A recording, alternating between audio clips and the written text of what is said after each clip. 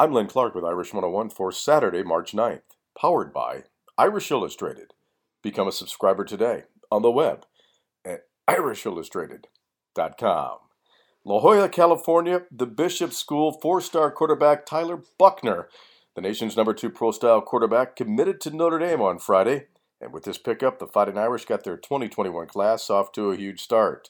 The 6'2", 200-pounder committed to Notre Dame over offers from many schools, including Alabama, Michigan, and UCLA. The top-seeded Notre Dame women's basketball team defeated North Carolina 95-77 in the opening round of the ACC tournament.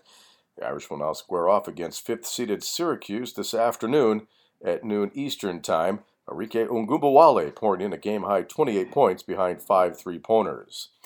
The Notre Dame hockey team hosting Michigan State in the first round of the Big Ten tournament on Friday night, and it was goalie Cale Morris posting a 27-save shutout, and Michael O'Leary scoring the game-winning goal on a power play as the second-seeded Notre Dame Fighting Irish skated to a 1-0 victory over the 7th-seeded Michigan State Spartans in Game 1 of the Big Ten quarterfinals.